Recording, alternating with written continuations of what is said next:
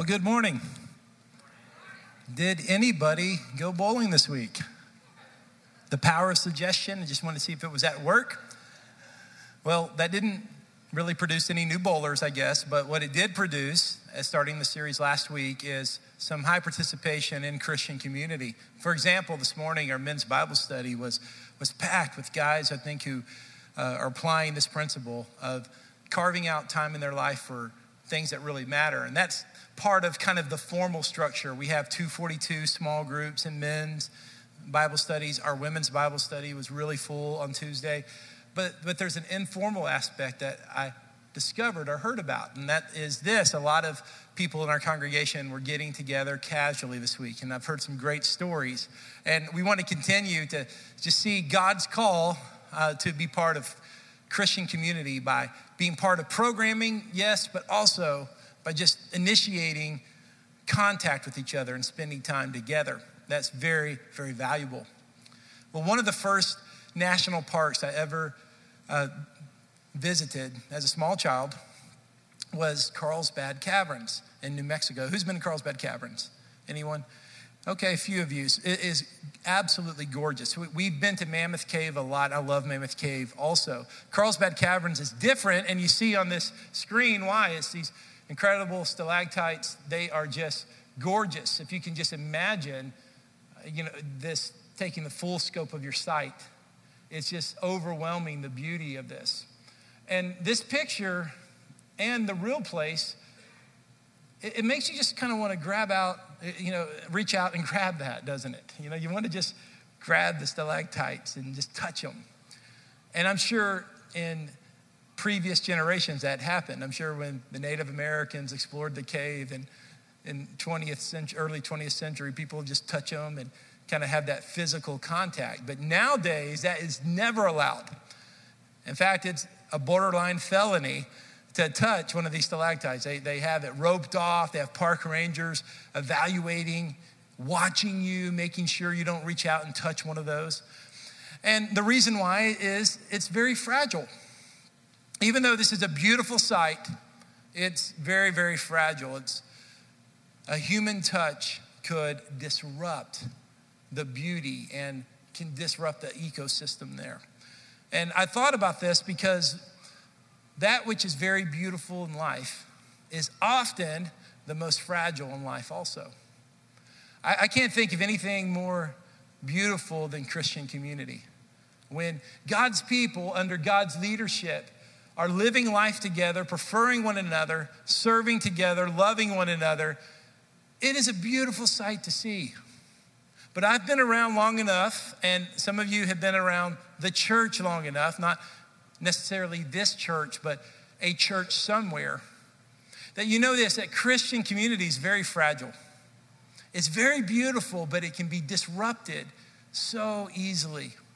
And I thought about this Wednesday night. As I left this property on Wednesday night, we had a successful launch of Awana, tons of kids for our framework here, people volunteering, a vibrant youth group. We had class training parents. And on top of all of that, there was just an energy, a buzz around here. And as I was taking my children home, because Beth was staying here for worship practice, it was odd to see like clusters of people still on the property, not leaving yet. And I kind of drove off with this uneasy but joyful feeling because people are connecting, people are hanging out.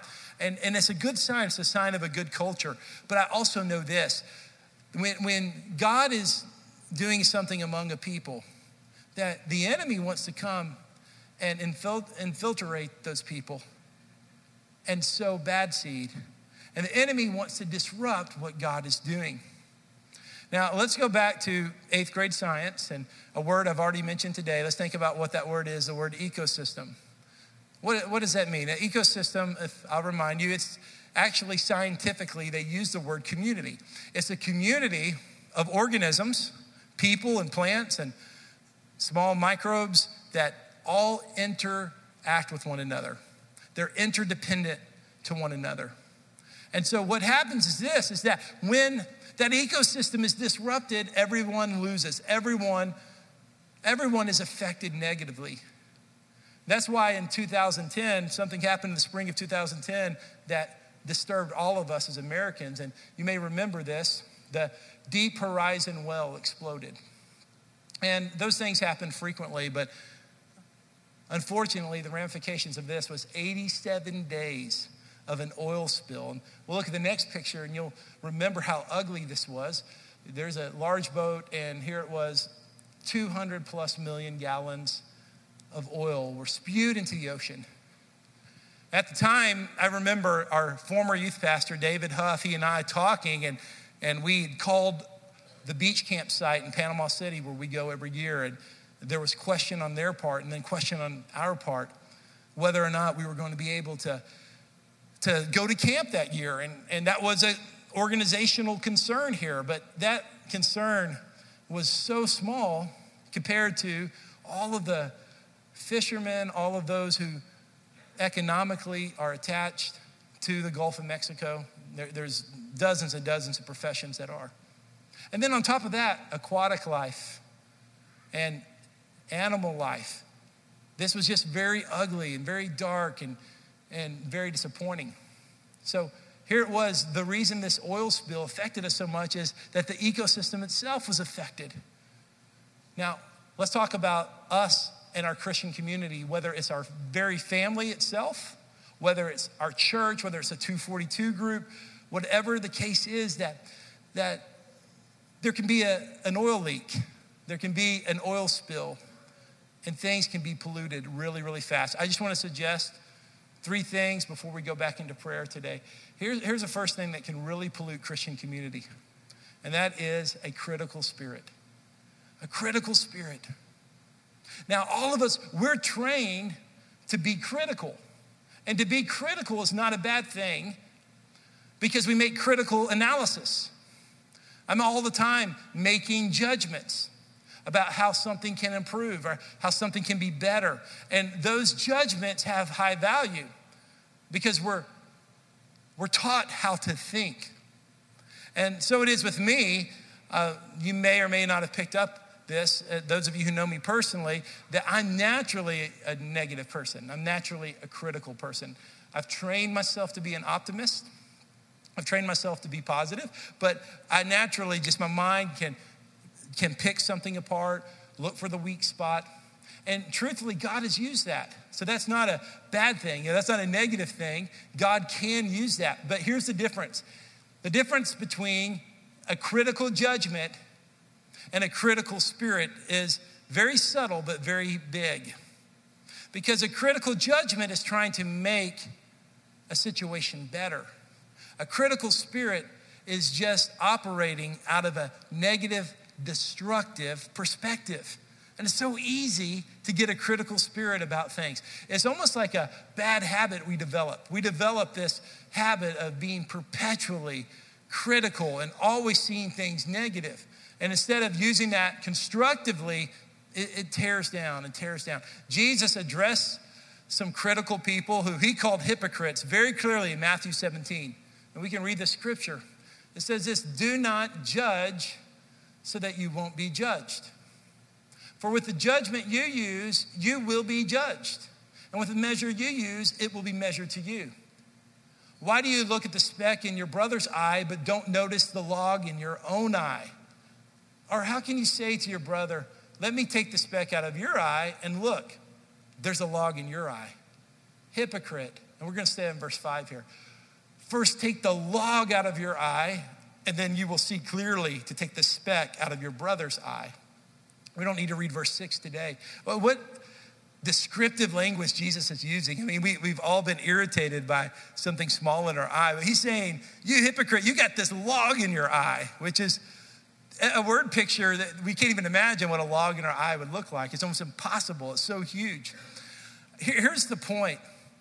The point is this, is that when we have a critical spirit, the enemy uses that so that we're no longer doing self-evaluation. I know people who have a critical spirit and they tear everything down. And often those people who have a critical spirit have the lowest amount of self-awareness. They can't even see their own weaknesses. And so when I make judgments, and it happens a lot, in my world, I'll see another pastor or I'll see another father or another husband, and I'll think, well, they shouldn't do this, or I can't believe they're operating this way, or I can't believe they're making that choice. I naturally go there, and with the Holy Spirit's help, I turn that back to myself and say, okay, how can Aaron change? How can Aaron look to his own life and change what's going to happen? So it is, guys, listen, let's be people who love and build up and watch out for the poison of criticism. Watch that line. Watch that line that God will use your judgment, but then when it crosses over to a critical spirit, then when that happens, man, it poisons community. It messes up the ecosystem. It affects everyone. It affects everything. And we have to take watch of that and make sure that we're doing things right. One of the things I've done a lot of as a youth pastor, and now as a pastor I do it occasionally, is I've moved people. This is not an advertisement, and I'm not looking to do any more of it, but just yesterday, a very close friend of mine needed some help with moving, and so I did that. And guys were really funny about this because this has happened in a lot of moves I've participated in. And as I'm looking around the crowd, there's been different ones of you who have been part of this with me. We start getting kind of competitive at first, like, I can take that box, and I can do that, and we start timing ourselves a little bit. So yesterday, there was a box that looked a little too big for me, but it was early in the move as we were packing the truck, and I took it, and I was pretty proud of myself. I'm thinking, not bad for 39 years old. Of course, Tom Brady's 37, and I try to ignore that, and that guy, he's playing in the NFL and doing great at 37. But I'm thinking, hey, this box isn't bad, and not bad for, I still got it. I still got it going on. I didn't need anyone else to help me with this box. 3 hours later, I come back to that same box because we had loaded it. Now we're unloading. And I come to that box, the box that was tough, but I did it before.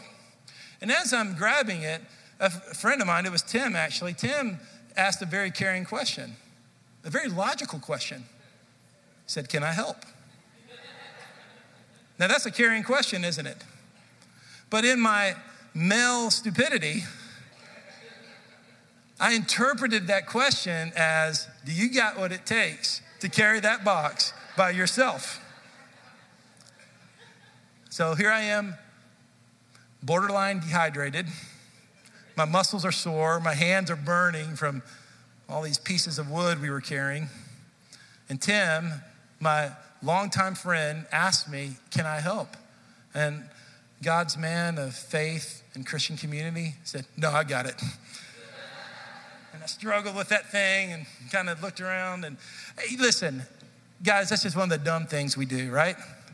We take something very simple, like moving, and we make it a competition. And that's something I think men and I guess girls probably have this issue in other areas, not in moving trucks, but in other areas. This whole cancer of competition, I think, that just shrinks our soul sometimes. And that's the second point I want to make is we're talking about maintaining Christian community, competing for positions. And this is something that can pollute the waters. Competing for positions can mess up the ecosystem.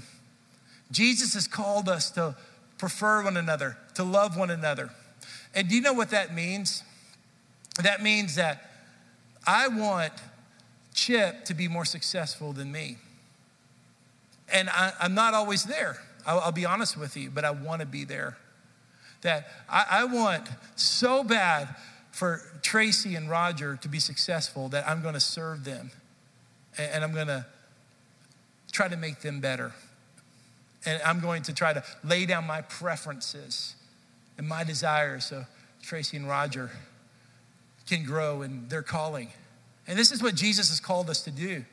Yet we find in Matthew 20 an example of typical human behavior.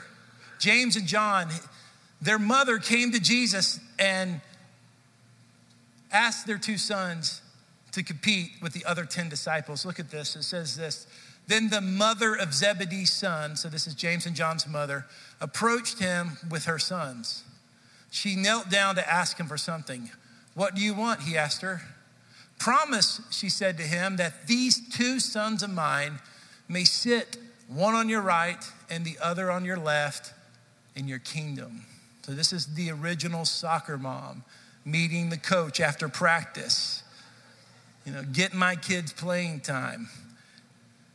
And actually, dads are worse than moms on that. So I'm not picking on you ladies. It's the baseball dads and football dads that are worse. Verse 22, but Jesus answered, you don't know what you're asking. Are you able to drink the cup that I'm about to drink? We are able, they said to him. And he told them, you will indeed drink my cup, but to sit at my right and left is not mine to give. Instead, it belongs to those whom it has been prepared by my Father. The right hand and left hand of Jesus were the 2 seats of honor. And one was preferable than the other. And so this mom says, hey, I got 2 sons. I'm going for the best 2 positions. But Jesus said, listen, we're not granting those positions like the world does. We're not competing for power. The position Jesus wants us to have is that of a servant, that of a slave, laying down our rights and preferences at his feet for his purposes, laying down this competitive spirit. And guys, listen, if we want to maintain the Christian community God wants us to have, we have to lay down the competition and instead serve each other and love each other and want the best for each other. That's so different than the world system that uses people as a stepping stone to get to the next place. No, people are not a method to the end. People are the end. And the way we love and the way we serve makes all the difference. One of the things that challenges my Christian faith is the carpool line at the schools my kids attend. I know we have a lot of educators in this. Yeah, God's not happy with that, is he?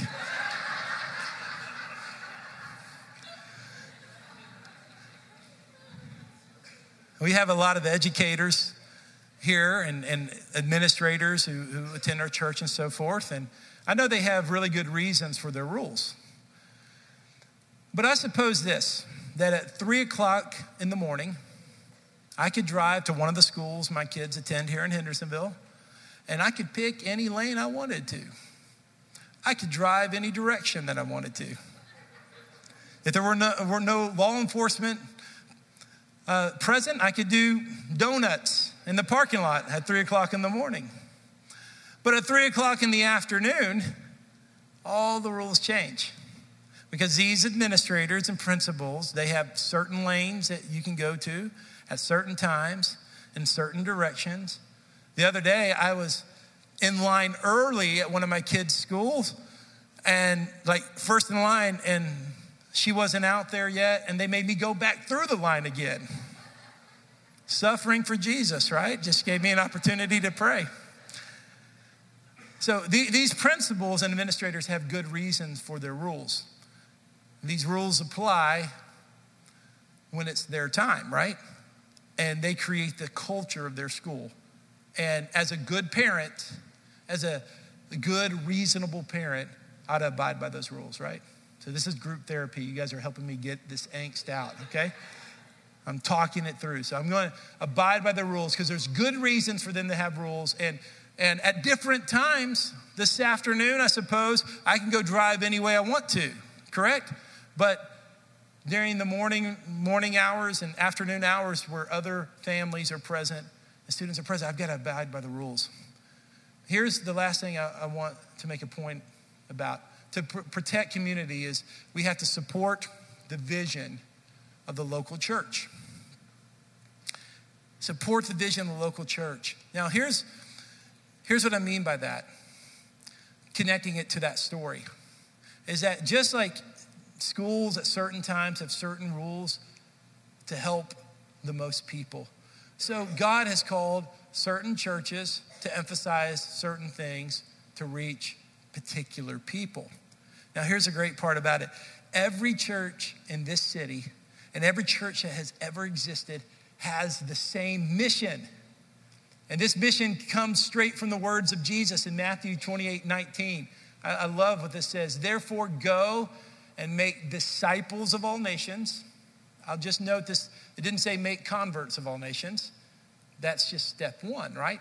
Make disciples of all nations, baptizing them in the name of the Father and the Son and of the Holy Spirit, teaching them, see how that teaching component is so important, to obey. And the obey part talks about the morality that happens when Christ has changed our life and we've received his grace.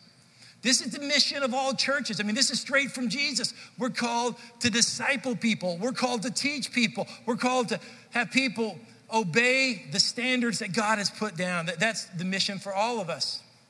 But, and we'll go to the next slide, every particular church has a distinct vision that reaches unique people.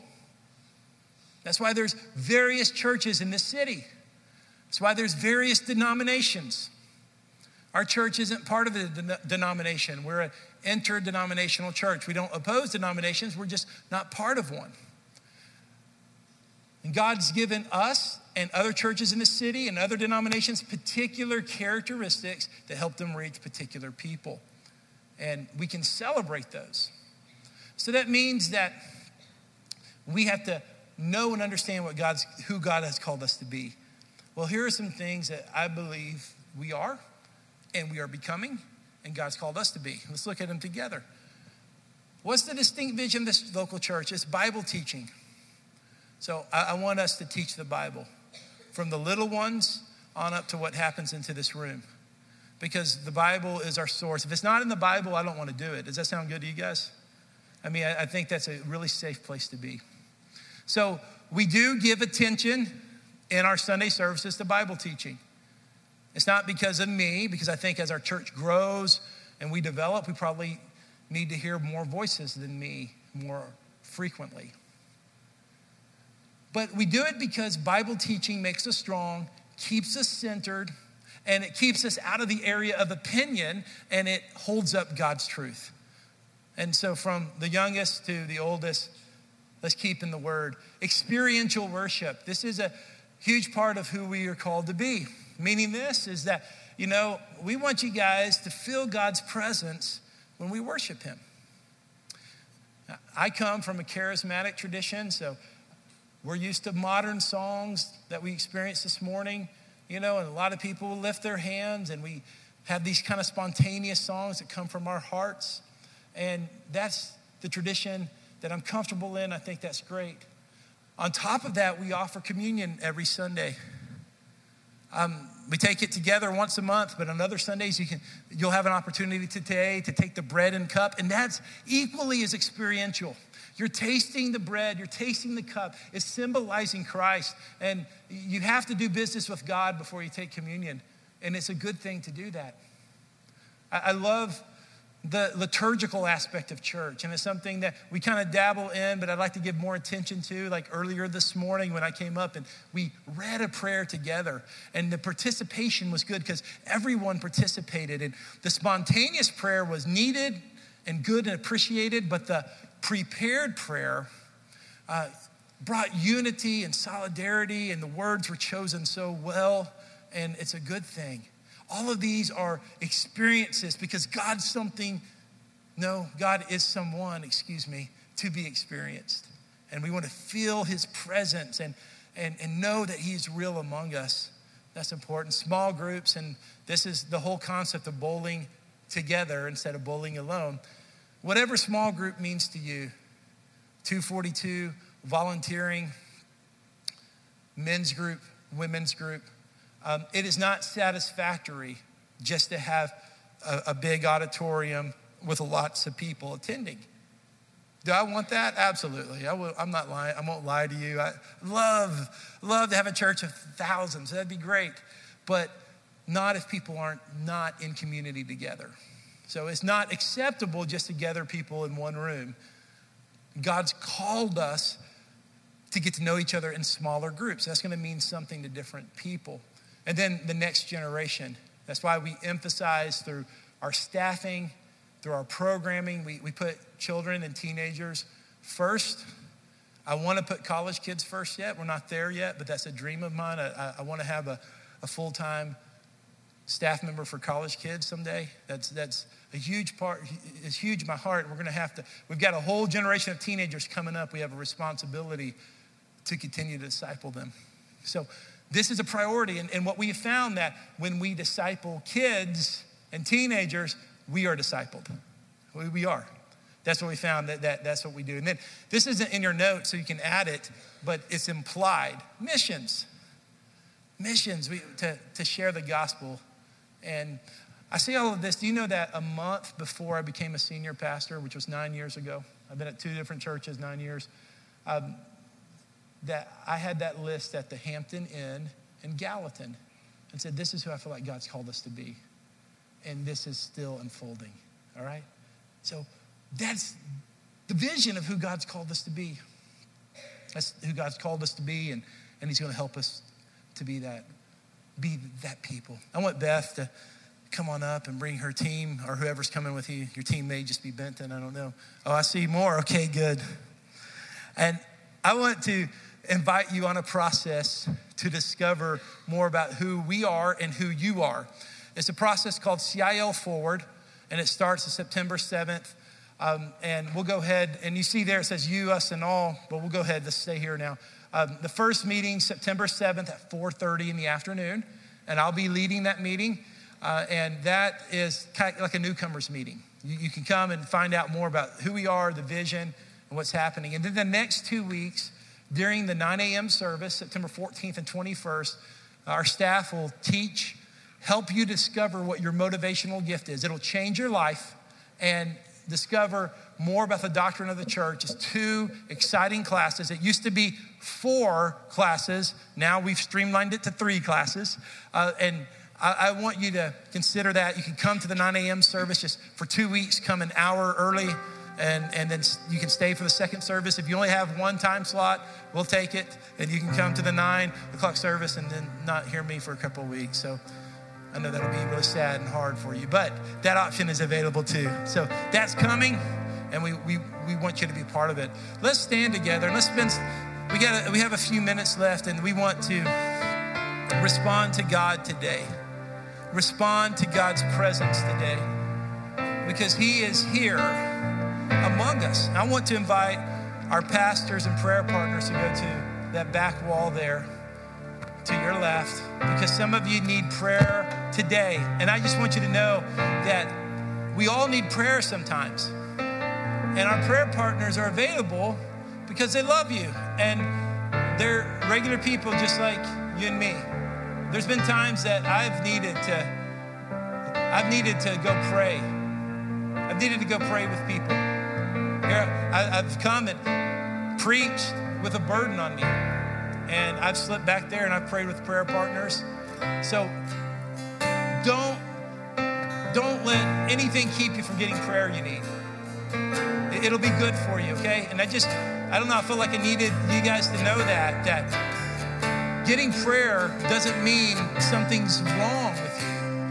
I think that we think, well, nothing's wrong with me, I'm not getting prayer. It just means that you're believing what the scripture says, that a prayer of one person is effective, but the prayer of 2 or more has more power because Jesus gets glorified. So don't delay anymore, or don't hesitate. And just, it's for all of you, okay? I just want you to know that. And just that this prayer time is for every person. Then here at the front, to your left and to your right, or back in the middle, behind the center section, communion's available. You don't have to take communion, but you're welcome to. Any person's welcome to take communion if you have put your faith in Christ. And use that as a time of reflection. I won't give further instruction on that. So when your heart is ready, you can eat the bread or drink the cup. Maybe you want to pray with friends or family members. That would be a great thing. And then also, just if God leads you to pray for someone, the Spirit's leading you to pray for someone, that may be this would be a great time to do that. You can just gently and humbly just ask if you could pray for them, and I just think some ministry can happen to one another. But we have a few minutes left together. Let's seek the Lord together. Would that be a good thing? Let's seek the Lord together. Lord, we